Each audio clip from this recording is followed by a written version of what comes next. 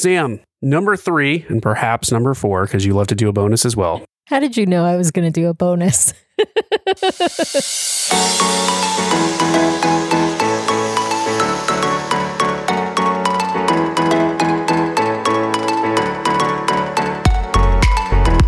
Welcome back, everybody. This week's bonus episode of the DCL Duo podcast. And have we got a lot of stuff to talk about on this bonus episode? We're really, really excited to chat with everyone about what is going on with the Wish and some new announcements out of Disney Cruise Line, some changes to inbound travel testing requirements in the US and what that might mean for cruising. But we are more excited, or most excited, to start with another listener question. So we had a listener call in, leave us a voicemail. For a reminder out there for everyone, we have a voicemail line set up. If you've got questions, if you've got comments, we want to hear from you, and we will put them into these shows and answer them live on the air. So as a reminder, our call-in number is 402-413-5590. That's 402-413-5590. You can call us anytime, day or night, because we won't answer, and we will let it go to our voicemail and then play it on the air. So with that, let's head over to the voicemail for today.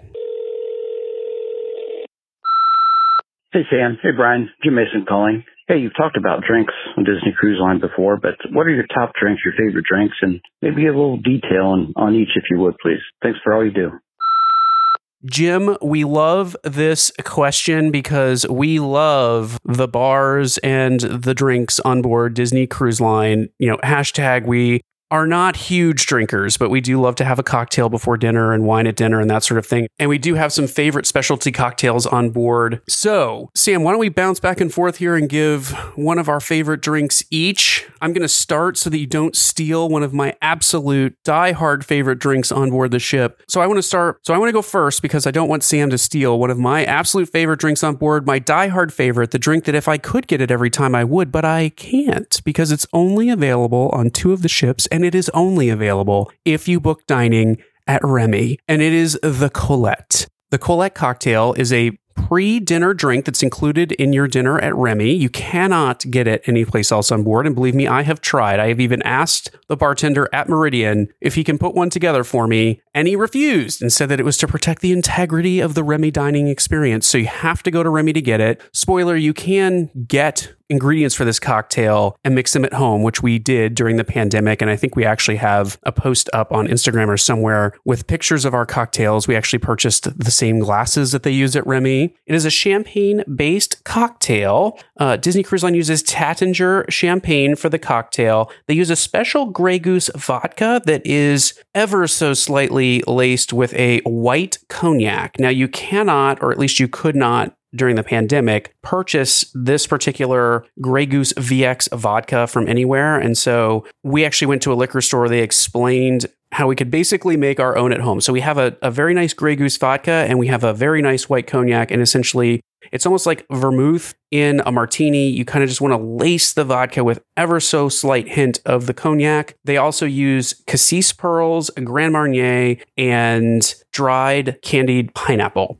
So you first add the cassis pearls to the bottom of the glass, which, spoiler, were also very difficult to find. We ended up finding them from a woman in Germany who is a chemist who makes various kinds of flavored sort of pearls to be used in cooking. And she sent us a bunch in exchange for us sharing the recipe for the cocktail with her. So you put some cassis pearls in the bottom of a special Riedel champagne glass. You add the liquor in just about equal measures. You pour in the champagne, and then they drop in the dried candied pineapple, which is supposed to represent the hint of sweetness from Colette in the movie Remy. And so that's what the drink is named after. She's who the drink is named after. So it's an absolute favorite. We sometimes make it at home because they're so delicious. And sometimes we even order a little extra with our Remy dinner. So great cocktail. My absolute favorite on board the cruise line. Sam, what's your first top cocktail on board Disney Cruise Line? This is tough because there's a lot of great drinks on board Disney Cruise Line. I'm going to start with one that's available both at Castaway Cay and on all of the currently sailing ships, which is the Banana Caribe.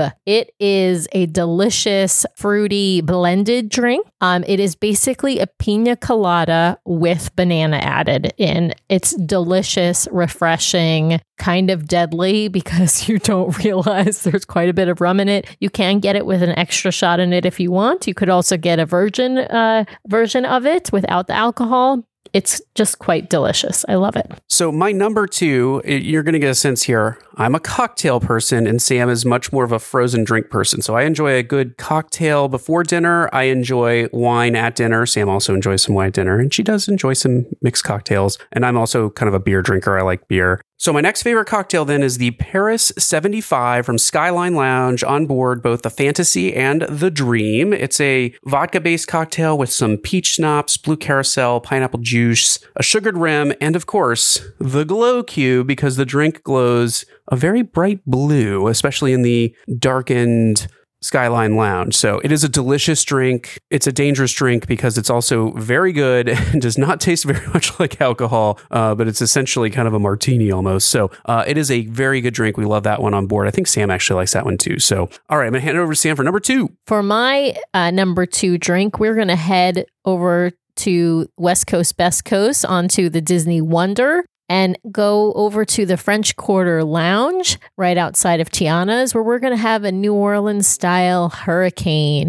Now you can get a hurricane on the other ships. In fact, sometimes the hurricane is a drink of the day, but I think it's best had in a New Orleans style lounge. It's the traditional hurricane. I don't know that they do anything really much differently than it's done in New Orleans, but it's one of my favorite drinks on board. I will say that hurricane looks drastically different than the one you can get at Pat O'Brien's in New Orleans, but Sam loves it. She's had them many a time on the Wonder.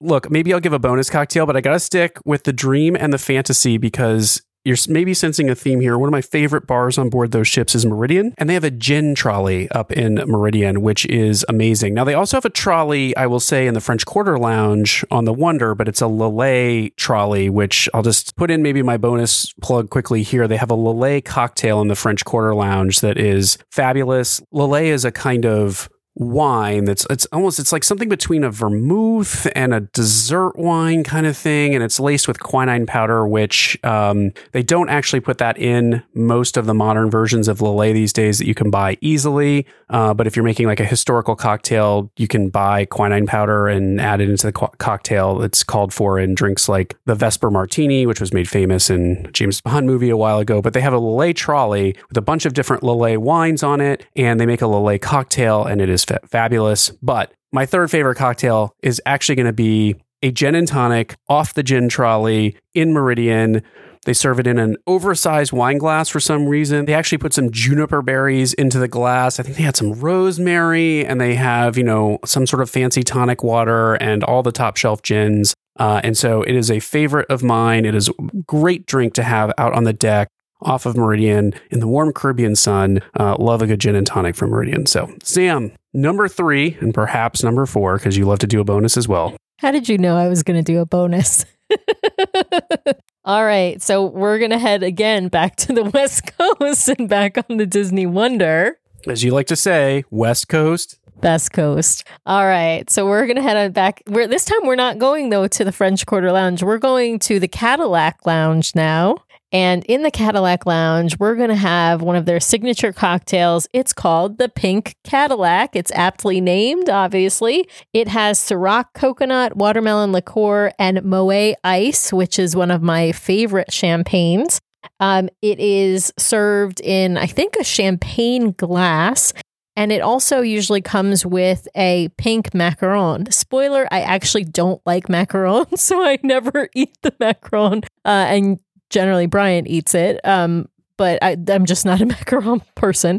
But I think it's a fantastic cocktail. But I am going to give a bonus here because back on the Fantasy or the Dream, in either Ooh La La or Pink, the 2 champagne bars on those 2 ships, there is a wonderful cocktail, I think it's a Moet ice cocktail that comes with your choice of popsicle in it. And so you can choose which flavor you want. I get the strawberry. I can't remember the other choices, to be perfectly honest, except I think one is raspberry, and I don't like raspberry. But anyway, that's another delicious cocktail. But I do want to answer Jim's other question that he posted online. Okay, so the bin is what I often order from when I'm in any of the adult bars. The bin is typically whatever wine or champagne has already been opened by the bar staff because somebody ordered a glass somebody ordered a single glass instead of ordering the bottle, which is, of course, how most people order wine in a bar, not by the bottle, but by the glass. But it's generally, they have not been able to, sell the whole bottle. Perhaps it was open the day before or earlier in the day. For champagne, of course, it doesn't last very long open even with a pressure cap. And for wine, it can last for a few days, open again with a pressure cap. But they do, if they've opened a bottle, there is an incentive for them to sell the rest of that bottle. And so they will often offer at a discounted price. So often I think it's maybe $10 a glass the last time we were on. I ask what's in the bin. If there's anything in the bin, they'll tell me what it is, what's available. And if it's something I like, which is often a champagne or a sparkling wine, I will order a glass from the bin. So that's probably my most common drink order in one of the bars is something from the bin. My most common drink order on the pool deck is, a Hurricane, Banana Caribe, or occasionally the Captain's Mai Tai. All right. So there you have it, Jim. Thanks for calling in. And again, for everyone out there, call in and we will put your question on the air or your comments on the air and respond to it in real time. So just keep it family friendly, but otherwise feel free to call in. We love interacting with our listener community out there. So with that, we're going to shift over to some news of the week. There's been a lot of news these last few weeks coming out of the cruise industry, the travel industry, and Disney. By no means is our show kind of an up-to-the-date breaking news source. We rely on a lot of other folks to monitor the Disney Cruise Line news out there and are very much consumers of it. We view ourselves more as a storytelling show than anything else. But there were a couple of news stories that caught our attention that we wanted to chat about. I think the first one is really related just to the travel industry, which this past week, the CDC announced that it would be dropping its pre-testing requirement for entry to the U.S. by air. We obviously have not had border testing requirements for land or sea at this point. It's just been by air. A lot of European countries have already dropped their requirements for entry, and so this is seen as kind of a move to align into those. It was really pushed for by the U.S. hospitality industry, who you were pointing out that folks were nervous to travel to Europe because they were afraid that they would get stuck and not be able to come home. And also, I think, to bolster inbound travel into the U.S. for hospitality. It says no immediate impact on cruising. I've seen lots of speculation back and forth online that, it could eventually impact cruising. I think that's right. I know that the cruise industry was a proponent of dropping this, although primarily because they wanted U.S. travelers to go over to Europe and get on their ships this summer. So I don't think that they've been pushing for this from a U.S. perspective or U.S. sailing perspective. And, for a couple of reasons that makes sense. As someone reminded me online, a lot of ports in the Caribbean, are still requiring or still have requirements on the cruise lines around who can disembark the ship at port and whether they've been tested and those sorts of issues. So until the international ports that the cruise industry sails to out of Florida start to relax their requirements, really the only doors available are, I think, in some ports in Mexico and things like that. So, the cruise industry is going to want to continue to sail to some of these Caribbean ports that they have been prevented from sailing from for many, many months. And so, I don't see them dropping the testing requirement for that reason. Additionally, I'm not sure that the cruise industry is interested in ramifications of dropping that testing requirement. Sure, it will bring potentially more passengers on board. But if you look at the CDC color code status right now, 84 ships are in the orange, meaning they're under investigation by the CDC for COVID-related illness on board that meets their threshold for investigation. I think 2 ships are in yellow and 2 ships are in green. And P.S., none of those are Disney cruise ships. And the Magic isn't actually on the list right now because it's over in Europe. So it's outside the jurisdiction of the CDC currently. So for all those reasons, I'm not sure that we will see this requirement go away anytime soon. It's certainly possible, but it just seems unlikely. I don't know, Sam. I guess it gives us some comfort for our travel over to London this September. And, perhaps one other thing I would say is, even if they relax the pre-cruise testing requirements on board, if you get sick and test positive on a cruise ship, that life does not change. Like, they are not going to stop testing on board for COVID if you present with those kinds of symptoms. There is no indication that they will stop quarantining you, and nothing about the CDC's announcement suddenly makes it okay for you to get on a domestic airline with a positive COVID test. So life doesn't change that much. It just increases the risk on board the ships, I think, if you drop all of the testing. Yeah, and actually it doesn't change international either, right? If you have a positive test, you're probably, by another country's rules, not supposed to get on an airplane to come home. Even if you're allowed to be home, you're probably not supposed to be on that airplane. But I do think it does bring some comfort in the planning for folks like us who are going over to Europe to cruise, just because now you don't have to worry about arranging your own test before you fly home to the United States, particularly for folks who are, getting right off the ship, heading to the airport and flying home. It's just another layer of planning that you have to make sure you've got, or, arrange through the cruise line to test on board and have a test. So it is helpful for American cruisers cruising abroad. It is helpful for folks who are coming from other countries to the United States to get on a cruise, although they still will have to test for the cruise. The timing might be a little bit easier, or they can perhaps wait to test until they get to the port. It does have some impact. You're right. It's not a direct impact on cruising per se, but it has some trickle-down impacts on cruising. All right, we're taking a quick pause here and excited to welcome a new show sponsor to our show. Who's going to be sponsoring our bonus episodes, at least for the next couple of months, and that is Blisslets. And so if you've not heard of Blisslets before, first, you're probably going to be seeing them on board the Disney ships here pretty soon and being sold in the Disney stores. They are a fabulous alternative to Sea-Bands. So Sam got a chance to check them out on our last cruise. They were kind enough to send her a couple of pairs to try out. Sam suffers from some seasickness and motion sickness at times and has used Sea-Bands in the past to try and alleviate that. And so she decided to give these Blisslets a try. The two things Sam loved most about her Blisslets were, one, they're a much more stylish alternative to the traditional Sea-Bands, but two, they also were better constructed. She said that she felt like they would hold up a lot better to the wear and tear on board than the Sea-Bands would. So she really liked them. They had a lot of great styles, even have some in leather. And so really, really nice product that she enjoyed. And she can't wait to try them out again on our cruise coming up here soon. So if you are a traditional Sea-Bands user, but you're looking for something that's just maybe a little bit nicer to wear on board the ship, then head over to Blisslets.com and check them out. We highly recommend them. And Sam has really enjoyed the product so far. So head over there, check them out. And thanks to Blisslets for sponsoring this bonus show.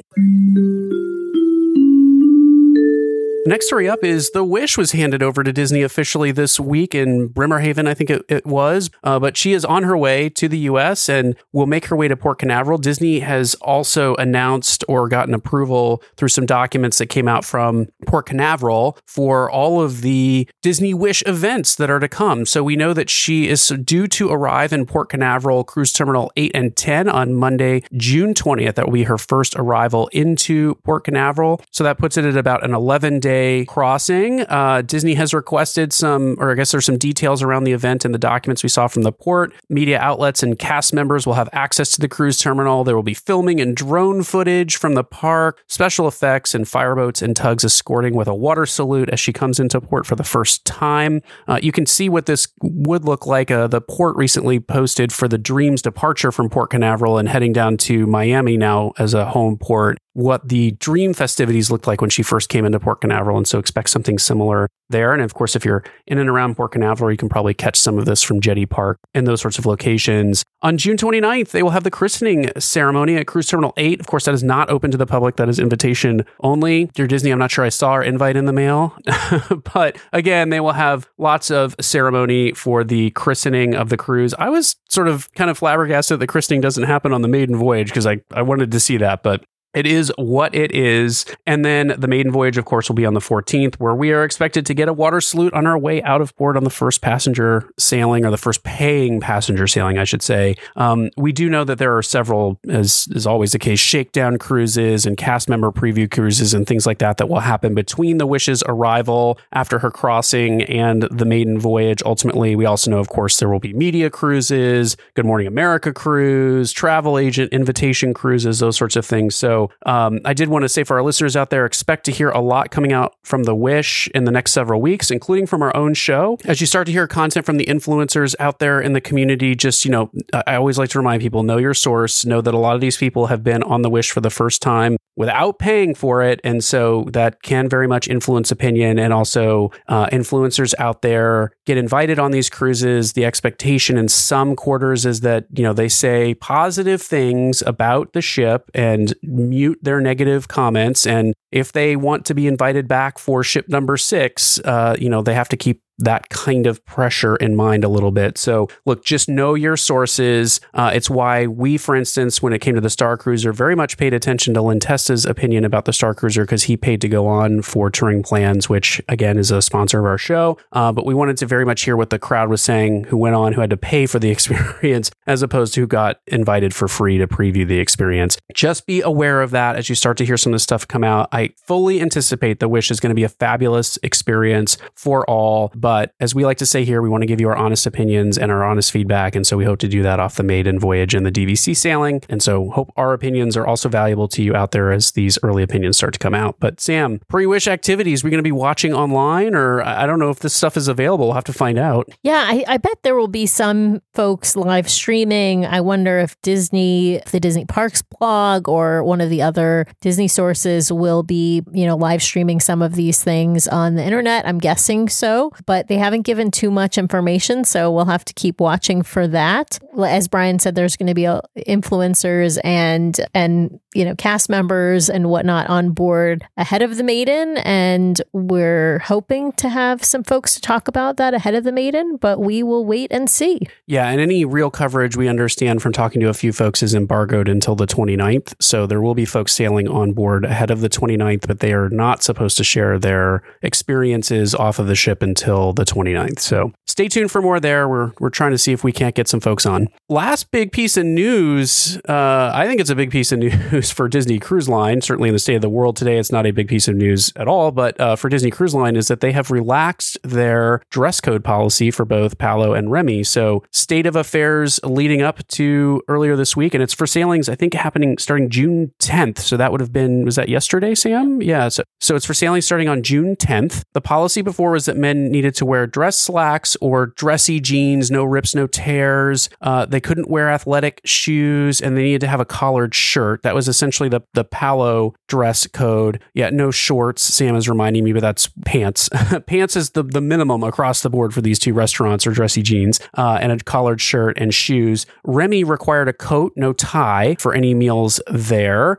I don't remember how they described the women's dress code, Sam. I think they described it as something like cocktail attire kind of a thing. Dresses or pants. No flip-flops was clear for both men and women. I think they said no sandals, but I never saw that enforced because a lot of women's shoes are sandal type style shoes.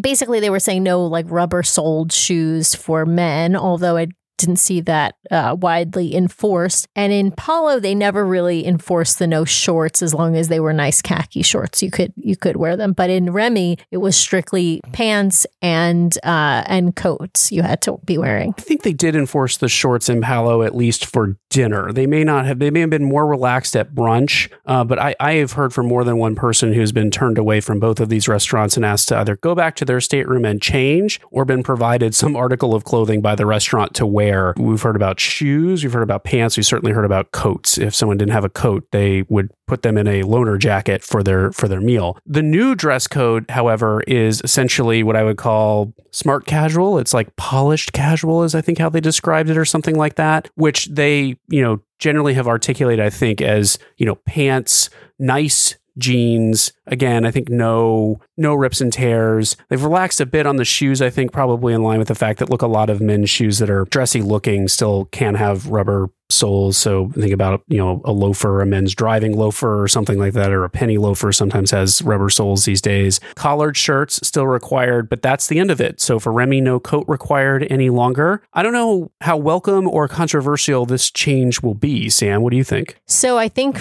there's an age divide here. From what I've seen online, older cruisers seem to be on the whole a little bit unhappy with this change because they think it kind of will cheapen the experience to some degree. And I think younger cruisers, and I'm going to put ourselves in that younger cruiser category, even though we're in our 40s, are mostly welcoming this because it's sort of more aligning with what's going on at home. As long as if you're going to a nice restaurant and you can afford to eat at a nice restaurant and you're dressed nicely, it shouldn't matter whether you're wearing a coat, a tie. I understand they don't want you wearing, ratty old shoes, but if you're wearing a nice pair of sandals, men's or women's, there's really no reason why you shouldn't be able to go in and have a nice dinner experience. So I think it is aligning more with what's going on land. I'm certainly not opposed to it. It's not going to change the way I dress for either Paolo or Remy, which is typically I'm wearing a dress, sort of casual to cocktail dress, depending on if it's brunch or dinner, and a pair of sandal shoes, usually with either a tiny heel or flats. So yeah, it's not going to change me. I think the only thing is going to change for us is your packing. I think you'll just leave the jacket at home, but I don't see really any other difference in your outfits. I mean, you were already wearing what they're calling lifestyle shoes, which is a nicer sneaker or shoe that is for not meant for sports.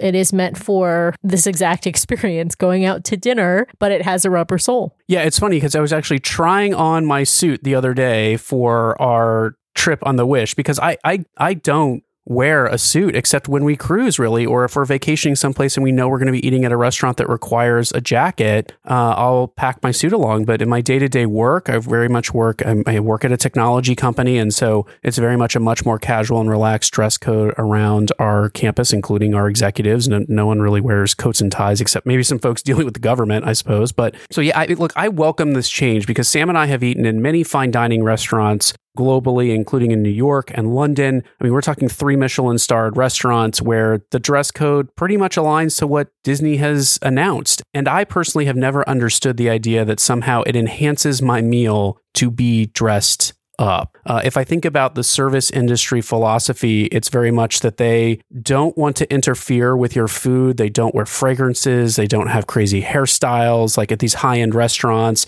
they wear very bland uniforms. Like they want to do nothing that interferes with the presentation, smell, or taste of the food. And so I look at that and go, so why is it that I have to wear a coat? Like I should be comfortable. I'm the one paying for the experience. Now I do agree to some extent. I don't want to see people wandering in like bathing suits and flip-flops and t-shirts like that. Like I do think what's happened here is the standard for dressiness has reduced in our culture, especially as Sam said, for kind of the younger crowd. And so what they view as designer and fashion is very different from what perhaps even I viewed it as, several years ago. So I welcome the change. I do agree with Sam. It reduces the burden on packing because, now I can bring some slacks and some shirts and be comfortable at any of the dining restaurants.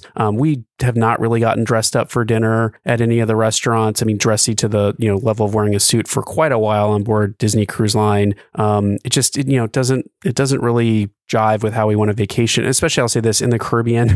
I do not want to wear a coat and tie while trying to have a meal in the Caribbean. Like it's hot. It's too hot to be that dressed up for those kinds of meals, in my opinion. So I think we welcome this change. All right. I think we're going to wrap it up there. That is the big news from us for the last week, and great to answer listener questions. Unless Sam, did you have anything you wanted to close out the show with before we move on? No, except I'm just really excited. It's about our cruise on the Wish is about a month away. Yeah, coverage is starting soon, so stay tuned for more. But thanks for listening this week, and we'll see you next time. See you real soon.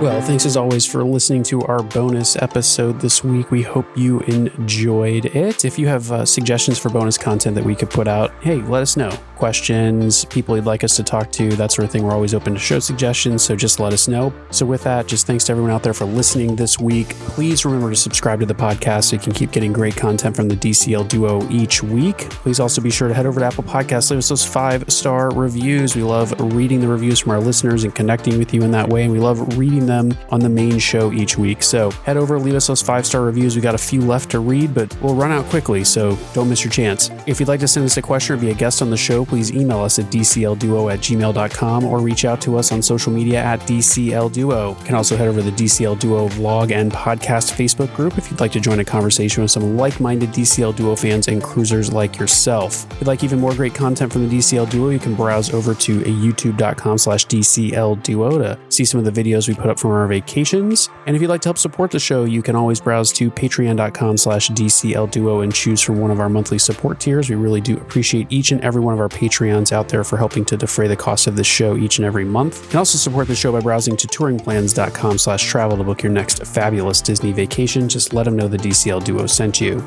The DCL Duo podcast is not affiliated with Disney Cruise Line, the Disney Company, or the Disney family of theme parks. The views expressed on the show are solely those of the individuals on the podcast and in no way reflect the views of the Disney Company or Disney Cruise Line. If you have questions about a Disney cruise or Disney vacation, please contact Disney directly or your own travel agent. Thanks again for listening, and we'll see you next time for another fabulous Disney adventure with the DCL Duo. Good night.